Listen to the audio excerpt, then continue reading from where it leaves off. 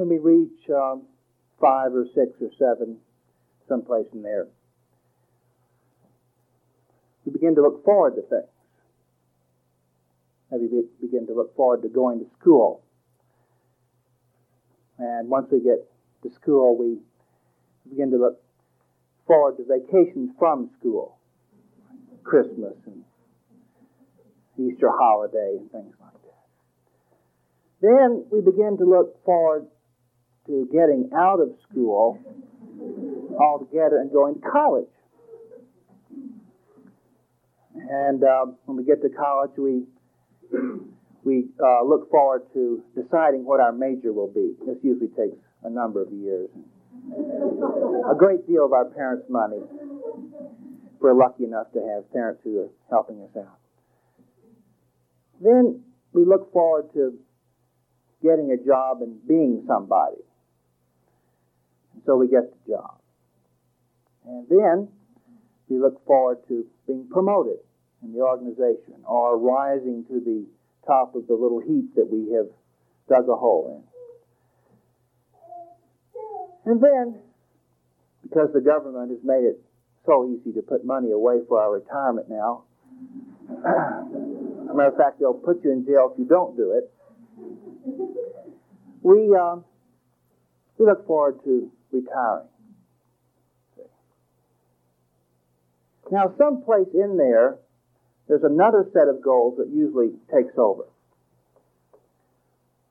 And that is, we get tired of time-oriented goals. We get tired of looking forward to one thing after another. This begins to lose its luster. And so, a new set of goals develops in which we sort of make our nest. We kind of settle down. We say, well, now I'm not going to run after anything else in the future. I'm just going to sort of clean up my act. I'm going to find out who I am. That's a real good one. We can go to all kinds of groups and everything to find out who we are. And I'm going to sort of tidy things up all around me. I'm going to get a new spouse. And I'll get a new house, new car. I think I'll put in a little sod. You're not supposed to do that in New Mexico, but I like sod, so I'll put that in. See, maybe grow a cottonwood tree. And we think that somehow, since we can't go after anything that will make us happy, that maybe there's some way to just sort of concern ourselves with the details around us, the things that seem to affect us most, the friends that we go out with, the town that we live in. But of course that doesn't work either. And most of you who come to the dispensable church have already begun to suspect all of this, or you wouldn't come here more than once. Because the one thing you know you're not going to get at the dispensable church is a talk on how to make your life work. But you surely can remember when you thought that there was a way to make your life work. There was a way to be very financially successful. And of course there are ways to do that. That there's a way to have nice friends, and there's a way to have good children, and a nice house, and all that kind of thing. And so, the time has come probably for most of you in which you begin to realize that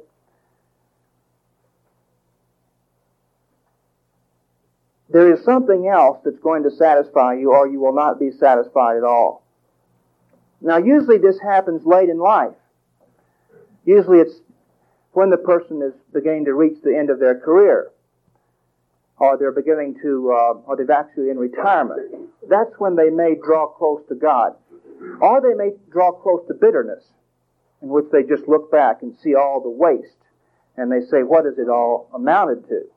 Now the job is over. Yes, I was vice president of General Motors, or I was whatever it was. I had the best grocery store in town, or whatever it may be. Now, somewhere along the line, there may be an experience. Someone may just have it. It may just seem to happen on some beautiful day while listening to music. It may seem to happen during a severe illness, just after a heart attack, for example. It may happen because you lose someone very close to you, a member of your family, a loved one.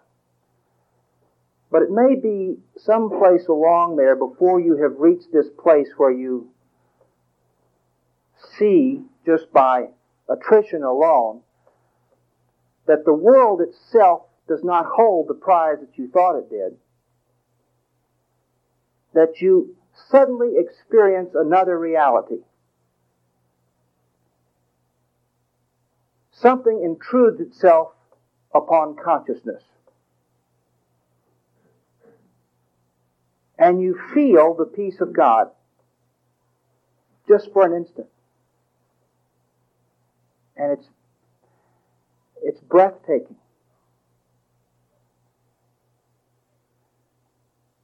Now that experience alone can make us unhappy, because after we've had it, we now only can remember it. Or possibly you have just looked long enough at all of this and you say, there must be a better way and I will go for it, whatever that better way is. And so you end up studying A Course in Miracles, or coming to the Dispensable Church, or studying Krishnamurti, or something in which the focus is on pure truth, without any reward being offered you for a spiritual path. Physical health or financial health or eminence. And so for most of you, you are hearing a message in this church that not many people are ready to hear. This doesn't make anybody further along, because the message itself indicates that time itself is an illusion. And that although it appears that we wake up at different times, and that some people are further along than others, that same body of truth that has come to this earth over and over again also states that when you wake up, you will see that it also was an illusion. That you were ahead of someone else and that you woke up before they did. That sense of time is just as much an illusion as it was in the dream last night, as to who got there first. But within the world, that does appear to happen. Some people seem to reach the point at which they realize there is no prize within the world, but God does indeed exist, under whatever name you wish to call God. And that there is indeed something else to enter. Now, at that point, we begin to lose our fear of the world. And just the opposite of what the ego thinks happens is what actually happens. So we reach the point in which we're not scared of this world anymore. We're willing to take whatever we wish that the world has to offer, and we're willing to decline whatever battles it suggests. We can walk around anything. We no longer have to appease every ego. We no longer have to give to other people because we think they need something, which is something that we often do when we first begin the spiritual path. We see these lacks in people. We see that they don't know the truth, that they have these holes in their personality, and we believe that somehow we're supposed to fill up the little holes. And this is not a happy thing to do, to think that someone else needs something and that we've got it and we've got to give it to them. Now, it is happier to do that than to think that they've got something that we've got to take away from them. It's happier than that, but it's not completely happy, because there's still this sense of tension, of something having to be done first. And so very gradually and very gently we reach the point in which we don't have to give anything to anyone else. We realize that no one's actually getting hurt, And so we don't have to go out saving everybody, rescuing them from this and that disaster. That there isn't anything to do to the world. That there's nothing to fear and there's nothing to judge in it. And when just a little of that realization dawns on thought, you will begin to have experiences that you haven't had before. For example, suddenly hearing the songs of birds. Your mind has now become quiet enough that you will hear bird songs when you haven't heard them before, so it's been a long time. Or you'll hear the rustling of the wind in the leaves. Or you'll feel the warmth of the sun on you. Or you'll look at this soft bed of pine leaves that's under the pinon trees. Now this is quite different than going out to have that experience. This is just suddenly you become quiet enough that you're having the experience. And you realize that you haven't had that experience maybe for a long time. Maybe since you were a little girl, a little boy, and you rolled around on the grass and you let the dog lick you in the face. And that's been unthinkable for years because you had to climb up the corporate ladder. You didn't have time for dog tongues.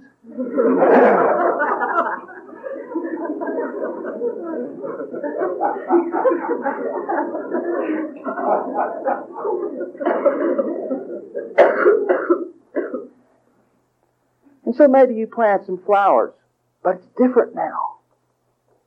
Because now you're not a member of the garden club. And they're not going to come around and inspect your bed of flowers and grade them against the rest of them and give you a little ribbon, you see. You've got the biggest petunias.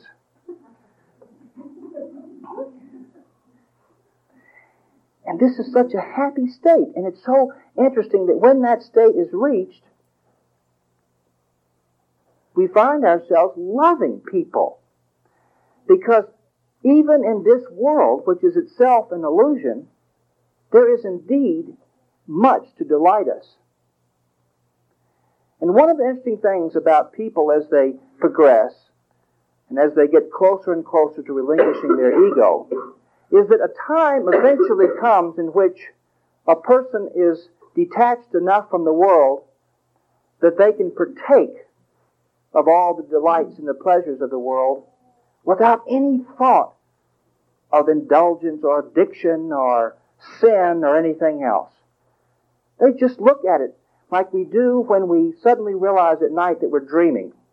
We've all had that experience. Sort of wake up in the middle of a dream and realize it's a dream. We say, oh, this is a dream. And all of a sudden it becomes kind of fun. And the monster that's chasing us becomes kind of fun because we realize it's just a dream monster. And of all the delights in this earth, there is none greater than other people. But as long as we want things from other people, we cannot enjoy them. If we want their respect, we want them to think we are somebody, or that we're funny, or that we're intelligent, or that we're sexy, or that we're 2 inches taller than we really are because we found these shoes that, so forth. As long as we want something for other people, we can't.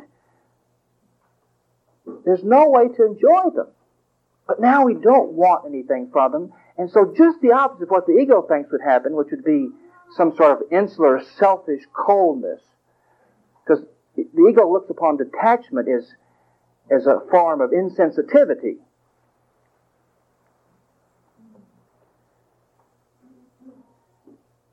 Now we can enjoy them. We can even enjoy their personalities. Just like we enjoy the personalities of animals.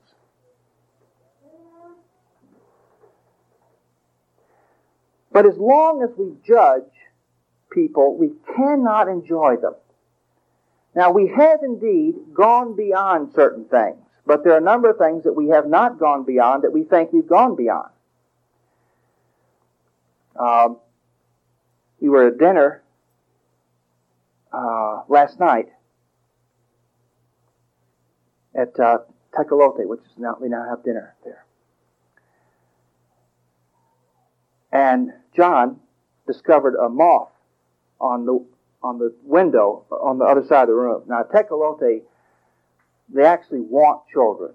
They even give the child a little toy to play with. That's how much they want them, you see. So your child can get out of the chair and visit people and whatever, They don't care about that. So he discovered the moth, you see. Well, at Tecolote, he could go visit the moth. So got out of his chair, and he'd go over and look at the moth, and then he would run back and he would tell us all the things that the moth had done, you see. It flapped its wings, and that it had bitten him, and it had done all this stuff. It hadn't really bitten him, and so forth. And then he would get down in a runner's stance, and he'd run back to the moth, and he'd look at it, and so forth. And then he began poking the moth, you see. Well, after a while, he reported that the moth was not moving.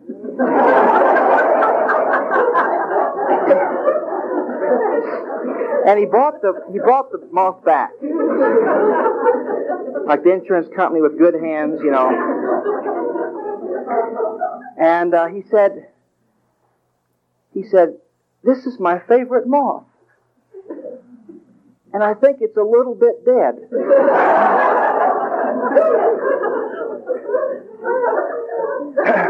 So we tried all kinds of things. We tried standing it up and turning it over. And we all agreed it was a little bit dead. So we had fish. And at Tecolote, the head of the fish comes with the fish. But I had taken the head of the fish off, put it on a separate plate, and moved it as far away from him as I could. And John said, "Well, maybe the fish would like the moth." And so he put the moth inside the mouth of the fish.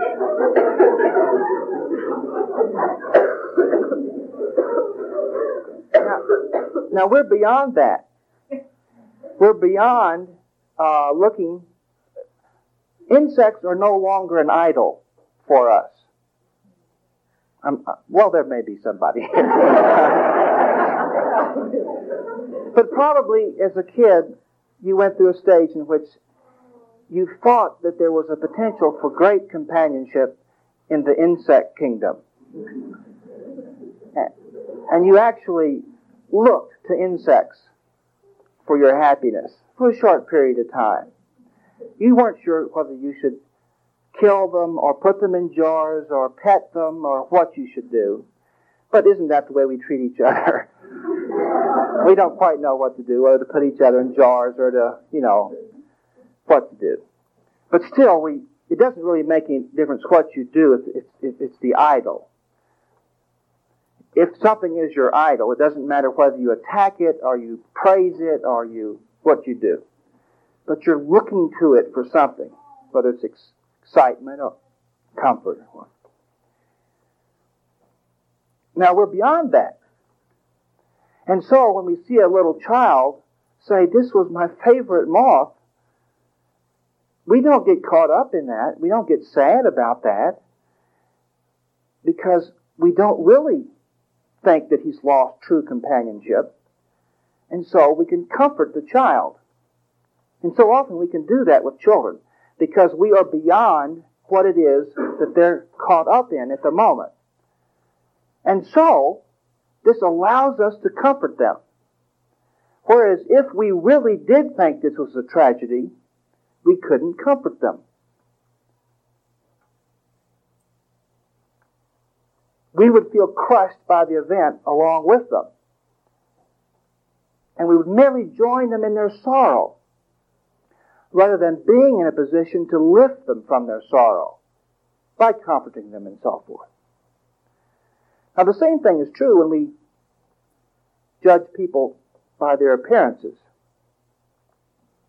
We have a look here in Santa Fe. Every town seems to have its look. And if someone doesn't fit into the look, we will tend to judge them and talk about how they look and so forth. However, if we do that, we are not beyond it.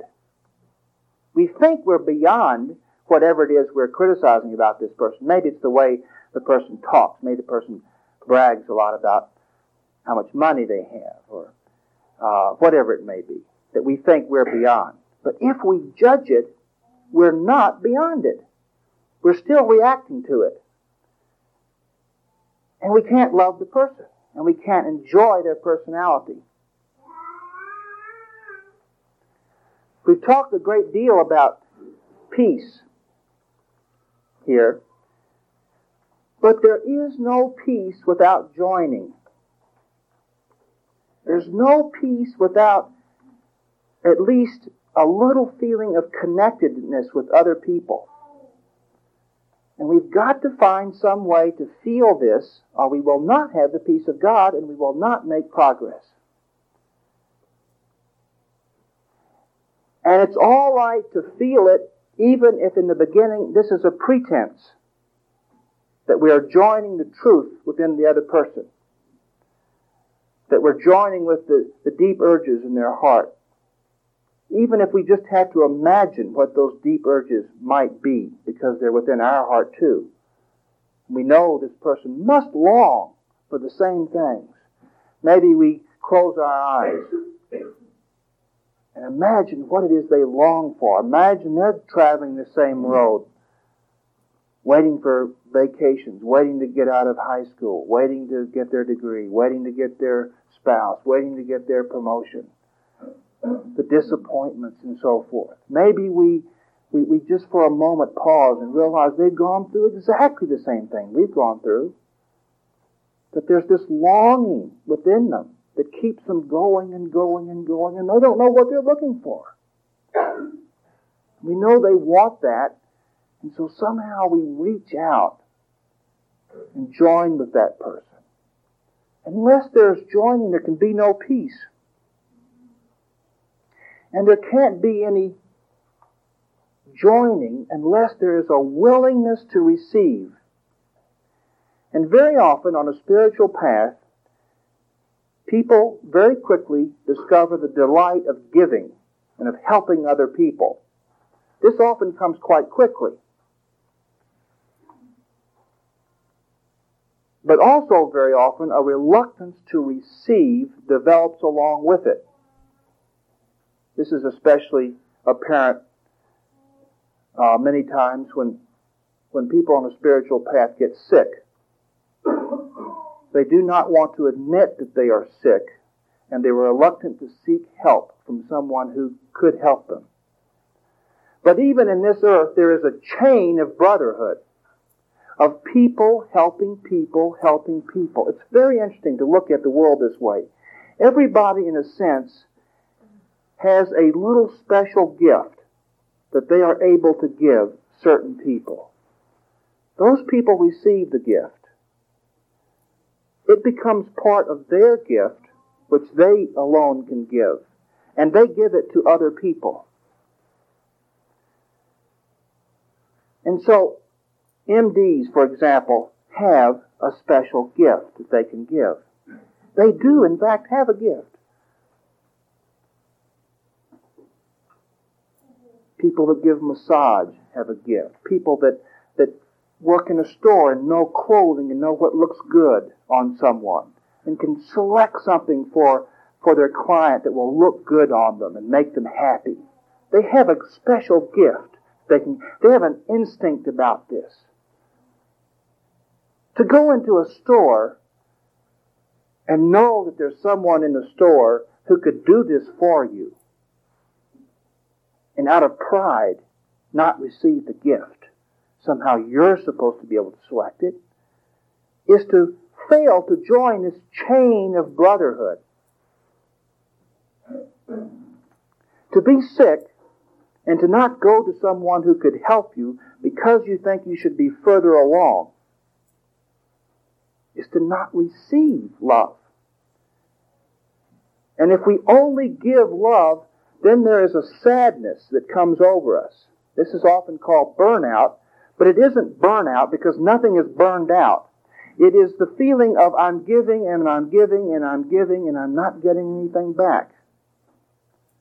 And so often people on a spiritual path, because they very often put themselves in situations in which they are giving a great deal, and they are genuinely helping people, often begin to develop this sense of depression, this heaviness of heart, and they don't know where it's coming from.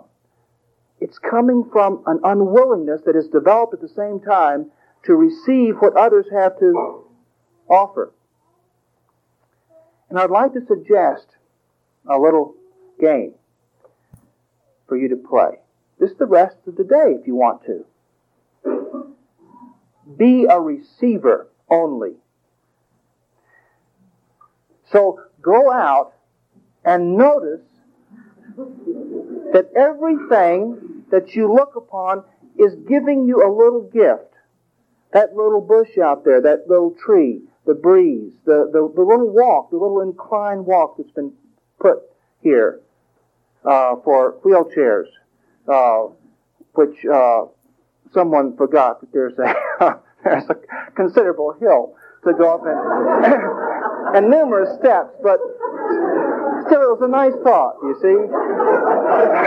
If the crane could lift the wheelchair all the way up here.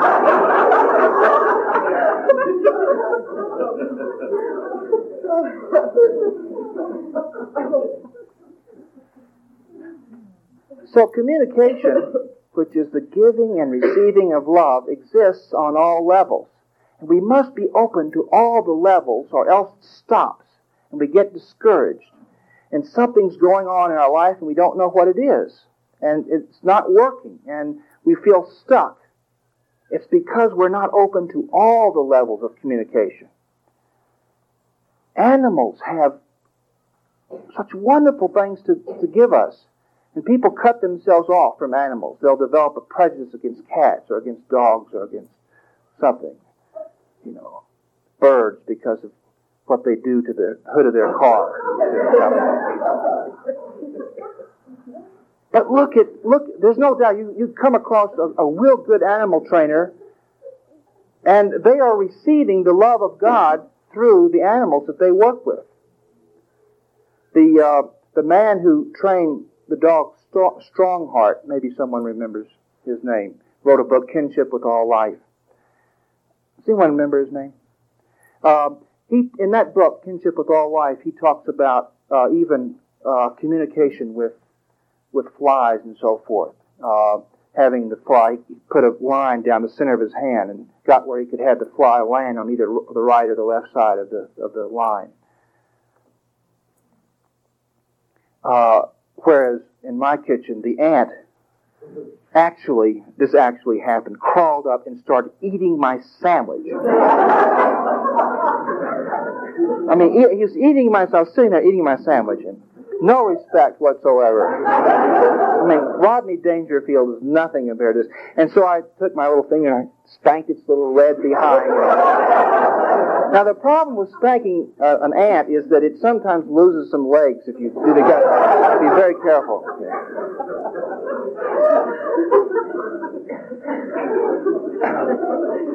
That's very gentle.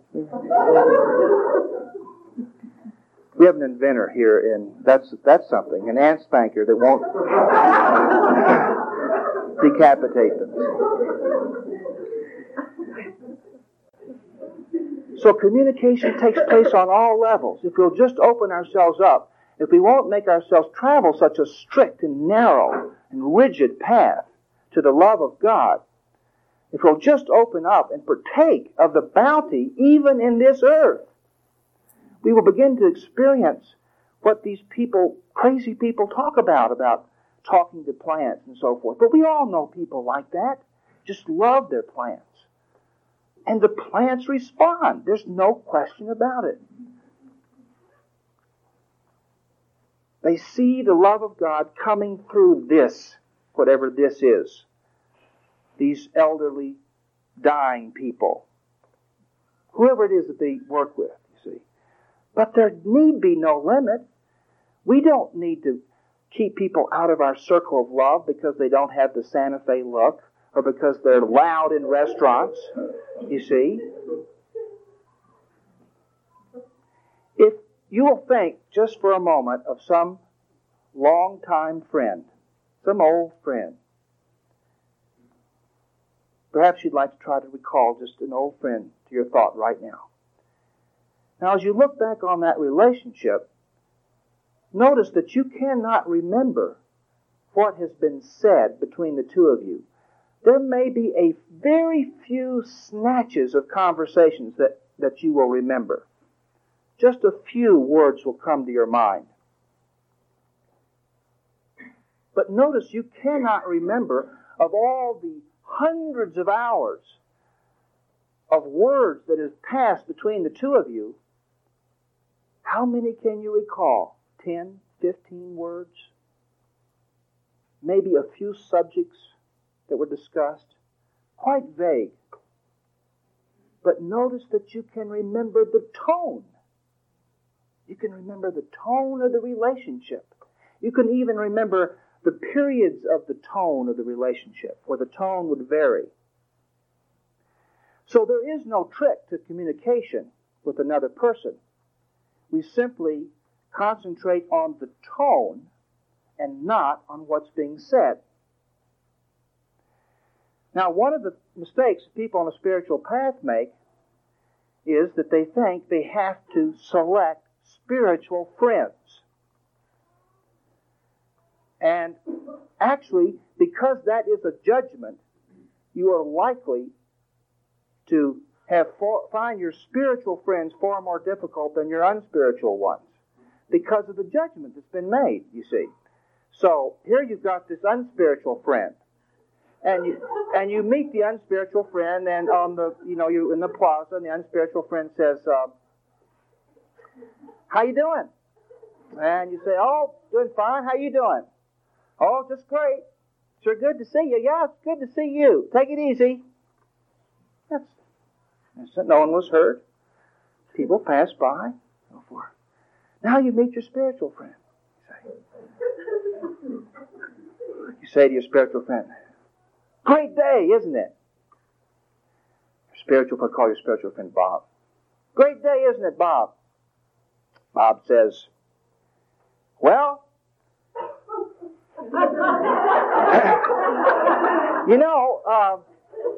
all things are a projection. And if you think it's a great day, it's because you are so great. You are seeing your own greatness in the day." Now what's happened? Suddenly it's not such a great day anymore. But they talk spiritual. What they said was actually true, you see. But you didn't like hearing that. Even though it was a compliment, you didn't like hearing it. I have a friend who has a mother-in-law who is the past master at this kind of compliment. Recently, her husband bought a very unusual antique ring. She had the ring on her finger. It was an unusual ring. You couldn't help noticing it. And her husband's mother was there. They were sitting on the couch, and the woman's name is Charlotte.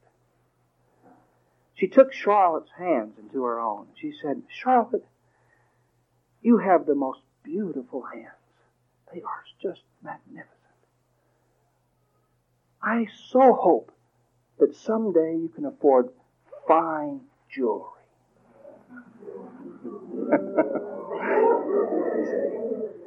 But she couldn't say anything because she'd received a compliment about her beautiful hands, you see.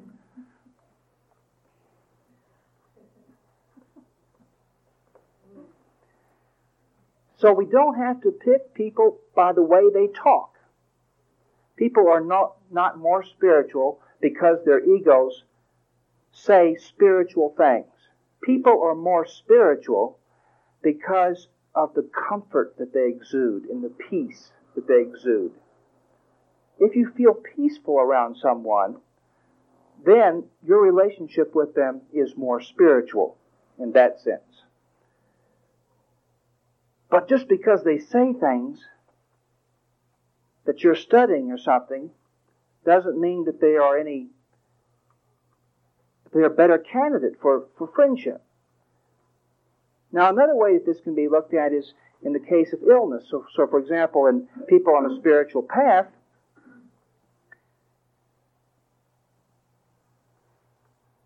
they will turn first to mental means of healing instead of turning first to comforting the person that's sick. And when we do that, we will feel a great deal of fear because we have not done all that we can do physically. So we first comfort the person physically, and then we turn to mental means to help them. Why? Because love is what's important. The tone is what's important. Not whether or not we're doing mental work or we're doing physical work, but whether or not we are expressing love in our terms and it's being received in a way that they can understand it.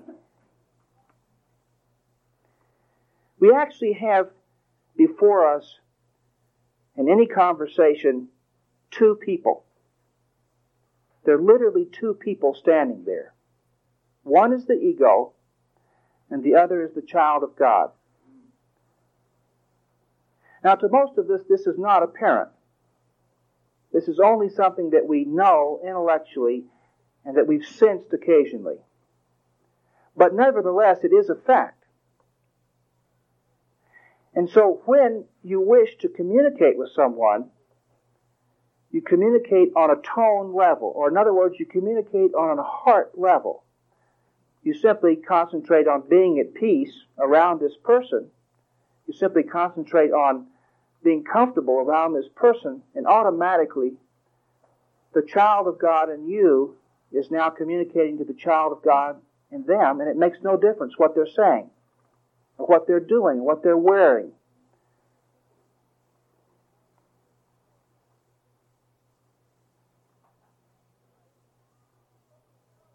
Now, perhaps you would like to know how you can break communication. Let's talk about some ways in which, if you want to break communication, you can do so. If you want to ruin a good friendship, or a good conversation, or a nice feeling, bring the party down very quickly, whatever it is, how can that be done?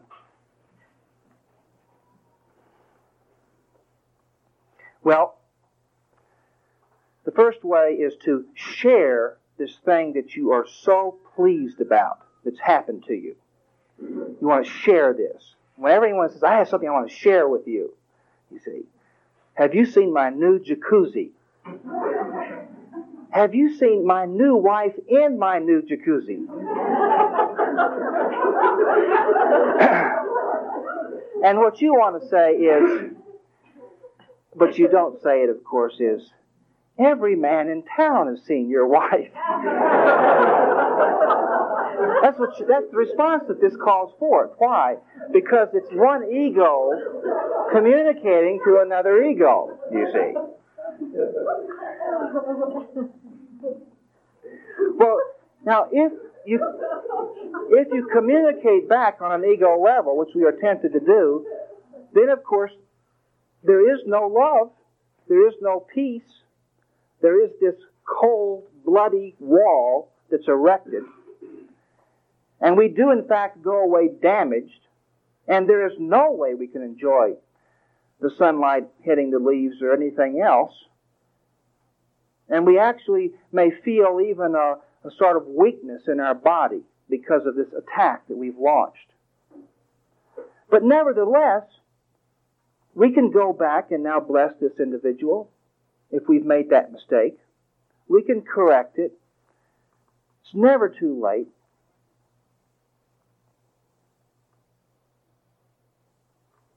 Compliments is another one. This seems to be a way in which we can draw people to us, is to compliment them. But the fact is that compliments are almost always directed to the ego, so we're in fact trying to breathe life into the other person's ego. There's a book called Inner Tennis, in which it's suggested that you compliment the person on their serve as you're changing courts, if in fact you want their serve to deteriorate very rapidly. So when we compliment someone, we in fact are saying to them, you are set apart, which is another way of saying, you are lonely. And so this isn't a happy communication. This is a break in communication. There's no real love. There's no real joining. Many of us have certain verbal skills that we would like to use when we're with other people. Maybe we have a great deal of knowledge about a variety of subjects. Possibly we are capable of being witty. There's a difference between wittiness and humor. Wittiness separates and makes people feel funny. So, for example, maybe you've seen the ad on television in which the guy goes up to him with a little tie, and the lights are going off and everything, and he says, "What's wrong, Sam? The old chopper's loose?" Seen that ad on television? And the guy because the guy was pushing off his dentures like this, you see, and the guy comes in and hits him on the, "What's wrong, Sam? The old chopper's loose?" You see? Well, this doesn't make Sam feel good at all. That could be called wittiness. Now, there's a guy in Denver named Dr. Fred. Jerry and I go up there and speak at his church every once in a while. And he and I have this thing going, which we get in front of the audience and we sort of zing each other. But let me tell you the way he zinged me the last time. He said, you all probably know Hugh Prather, and you probably also know that he is living proof that growing a beard causes brain damage. He said, I was talking to him before he came out, and I asked him if he had any trouble getting things in his beard. He said, no, he just had trouble getting them out. And he went on and on, you see, about this. Now that, of course, was completely harmless. That didn't make me feel uncomfortable. That made me feel joined. So there's humor that makes people feel welcomed and hugged and so forth, and makes everyone feel ill at ease. And then there's the kind of humor that makes people laugh, but they feel uneasy. They feel separate, and they feel divided into groups, and they feel like they've been put in some sort of category, even though the other category is being derided. There is a fourth way of breaking communication is kindness that is motivated by guilt. I was talking to a couple who are in their 60s. He's a very successful businessman, retired now, semi-retired. And a friend of his sent him as a house gift $5,000. Now they didn't know what to do with this. The only thing they could do is send the money back. This was something that was obviously done out of guilt. He is not a man that needed money, and to receive $5,000 through the mail as a housewarming gift just made them feel uncomfortable. And so often, when we feel like we've damaged someone, we will then go about trying to make them feel better. But if there is this tinge of guilt, if there's this little feeling of anxiety before we speak, then what we are doing is actually breaking communication. Because if what we are doing is speaking out of guilt, the other person then feels that they, in fact, have been damaged. So what we, in fact, are saying to them is, you are damaged. And no one likes to feel damaged. If we do something out of guilt, that's what we're saying to them. So even though it seems to be a very kind thing, the person thinks, oh, you think I'm damaged. You think there's something wrong with me. You think you yourself have hurt me. and that I'm less because of that. Because your gift has this sense of anxiety about it. So one very simple rule is that whenever you feel a sense of anxiety, whenever you feel the stab of guilt, before you speak, don't speak. Don't act, just fall back into the peace of God. Because the peace of God joins with the tone, joins with the heart, joins with the level of communication that takes place between us and animals, between us and the children of God. It takes place on that level.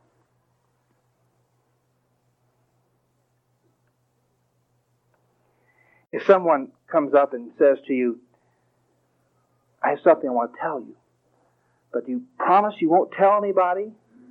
And then they go about telling you that someone had told them something in confidence, do you see? And they're going to tell you what this something was, but you're not supposed to tell anyone. Now that happens to all the time. Promise you won't tell anyone. And then you remember the 16 things that you told this very person. And you realize that those have probably been spread all over the place because now they're breaking a confidence and they're asking you not to do so. So whenever we launch an attack on someone who's not there, this does not draw us closer to the person that we are with. But this is a very common device that people use in an attempt to gain a sense of intimacy. They will talk about someone who's not there. Now, in listing all these things, none of this, of course, means that we should not do these things, but simply be aware that they are going on. And being aware that they're not going on, you can move to the tone level. So in simply being aware that someone is now launching an attack on someone else, that awareness will allow you not participate in the conversation, which will just make them feel guilty, but will allow them to feel joined with you because you can add a softness and a gentleness.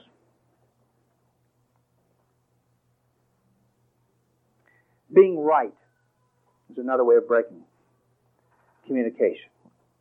Whenever we choose to be right in a conversation. So we hear people telling a story, and then suddenly their spouse steps in. Dear, I don't think it was 35 miles. I think it was 36 and a half. You know, we've heard that. Has nothing to do with the story and, and all that kind of thing. Being right. As David Poole says, the only thing that you will get from being right is a temporary sense of feeling smarter. The only thing that will come from it is just this little boost to the ego. But notice how lonely and cold it is to be right.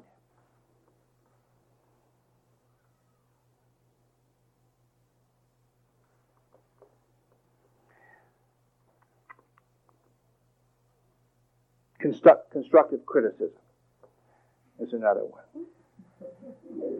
So someone shows you the painting that they've been working on, for 16 years, working on this painting. Now this is a situation we find ourselves in very often. Someone's just bought a new dress. Someone is just, whatever. They've just fallen in love. They've just gotten new drapes, or whatever the thing is, or they've been working on this, and they say, "What do you think?" And you know what you think. And so, what do you do? Now, what oftentimes happens is that people will immediately panic, and they'll feel very, very antsy, and they think that somehow they've got to stay in this panicked, antsy sort of state during this whole thing. It's like they're like this, and they don't know what to say, and so forth, but somehow they've got to stay like this. And they say, well, I don't know if I think I do like that. Well, that's a very interesting painting. What do you do about it? Because we don't want to fall out of, the good graces of the other person. Now, if we'll just pause, if we'll just fall back into peace, if we'll just realize that the person's not going to remember what you said, the person's going to remember whether or not you love them, whether or not you appreciate them, whether or not you supported them, you see. And something will come to you to do that if you realize that your purpose is a sense of joining, This is a child of God. This person walks home with you. This is a person in whose hand is your hand. This is far more important than their painting. So you don't either have to lie or do you have to be bluntly honest, because neither of those have anything to do with joining. You simply remember that your purpose is to make them happy and relaxed, and you fall back into that and then act with peace and say what you say. And maybe you'll say, well, you know, I've recently been reading all these books by Tom Wolfe and everything about contemporary art, and I'm in my anti-contemporary art stage or something. And they won't feel personally attacked, because we all change our opinions of what's good dress and what's good painting and what's good furniture all the time, you see. The last thing that will break communication is questions. Questions are not helpful. And this is something that therapists often fall into. They think that somehow asking people questions is a part of therapy. But therapy is simply the calling forth of love. And a question very often makes someone feel defensive. It's not that you should eliminate all questions from your conversation, but if you find yourself sort of rapidly shooting out a series of questions, you can be pretty sure that this is a dividing procedure. We tend to rush into conversation if we're feeling antsy. And one of the ways that we rush into it most frequently is by asking other people questions. But there's no joining in that. It's simply, all we're saying is, I don't know something and you know it, but they, of course, know what's going on. They know that we're anxious. Now, what happens if someone knows that you're anxious? They know that they are anxiety-producing. I mean, what else can you conclude? If someone's anxious in your presence, it means that you are anxiety-producing. That's not really true, but that's the general feeling we get. So there is nothing that can be done out of anxiety that is kind. If ever you find yourself scared in front of someone that you're having a conversation, there isn't anything you can say that will heal the situation, make them like you, put them at ease, build a relationship, or anything else, until the anxiety is gently turned from and you fall back into peace. So let me summarize this. Communication is allowed. There is no effort to be expended.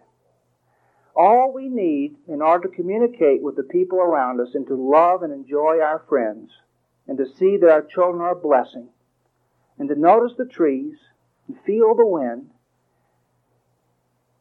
is to not expend any effort to keep them out. Is to cease all pushing away.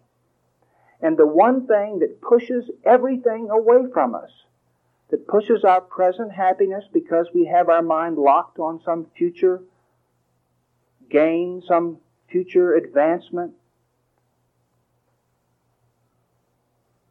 the only thing that will allow us to feel this flooding of light that comes even from power lines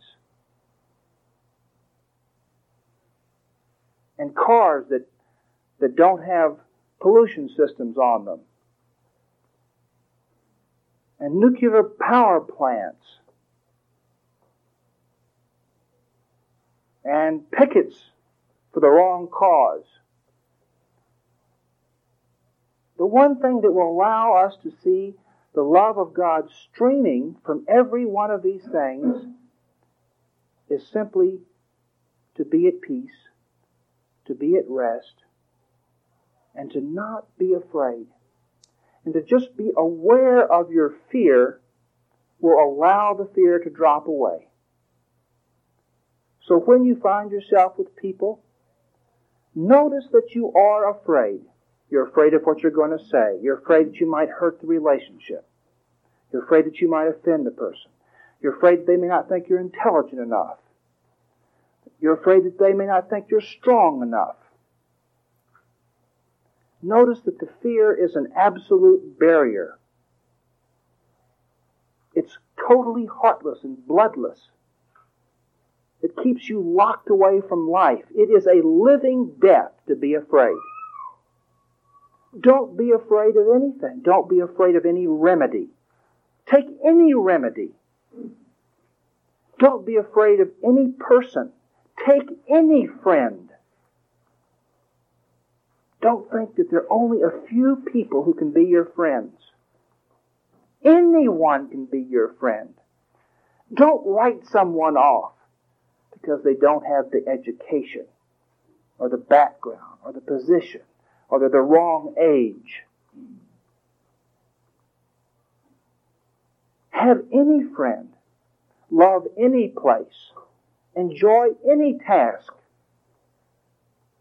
And the way to do that is simply to notice that you are afraid.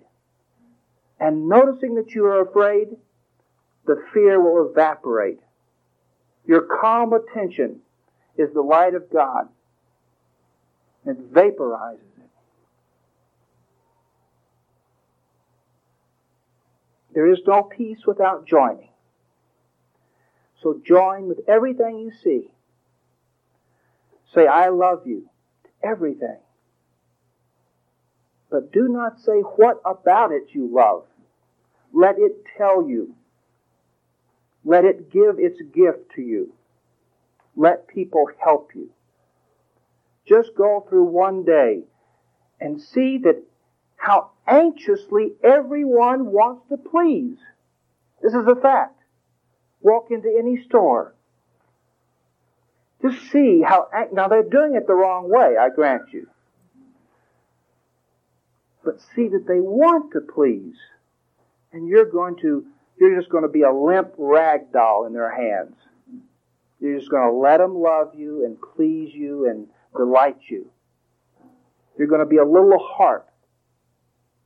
They want to play a tune on that harp. Let them play it. Let God delight you with the sunlight. Let God delight you with the stones that are on the ground. God wants to delight you with that. That is communication.